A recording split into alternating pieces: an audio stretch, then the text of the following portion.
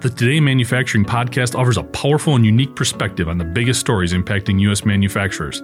Anna Wells, David Mantey, and Jeff Ranke apply their experience as editors of industry-leading brands Manufacturing.net and Industrial Equipment News in providing in-depth analysis of the latest headlines. Their insight, along with a mix of humor and human interest, makes Today in Manufacturing a go-to source. Keep pace with supply chain challenges, electric vehicle developments, labor struggles, robotics, and more by listening, downloading, and subscribing to the Today in Manufacturing podcast.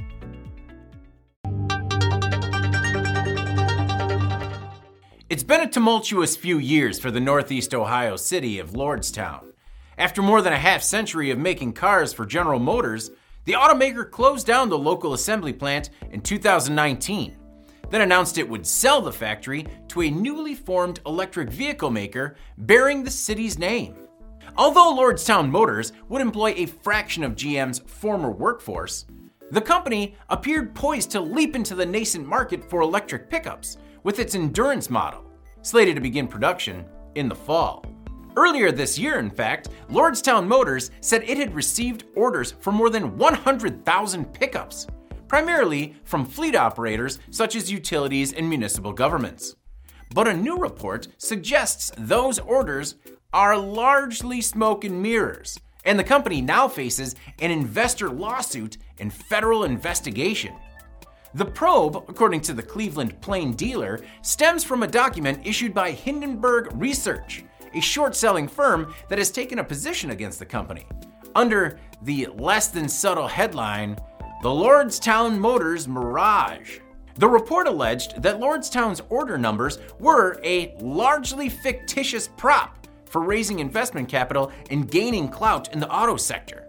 It added that the company has, quote, no revenue and no sellable product, and claimed that the company's prototype truck burst into flames 10 minutes into its first test drive.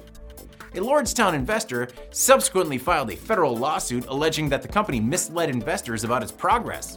And Lordstown acknowledged that the U.S. Securities and Exchange Commission had opened an investigation into the matter. Lordstown CEO Steve Burns said on an earnings call that the company had opened its own review of the allegations and could not comment further. Outside the official company call, however, Burns reportedly had plenty of comments. He alleged that Hindenburg's report contained half-truths and lies and characterized the firm as haters. He also told CNBC that the company had always characterized its pre-orders as non-binding, adding, I don't think anyone thought that we had actual orders, right? I'm David Mantey. This is IN Now.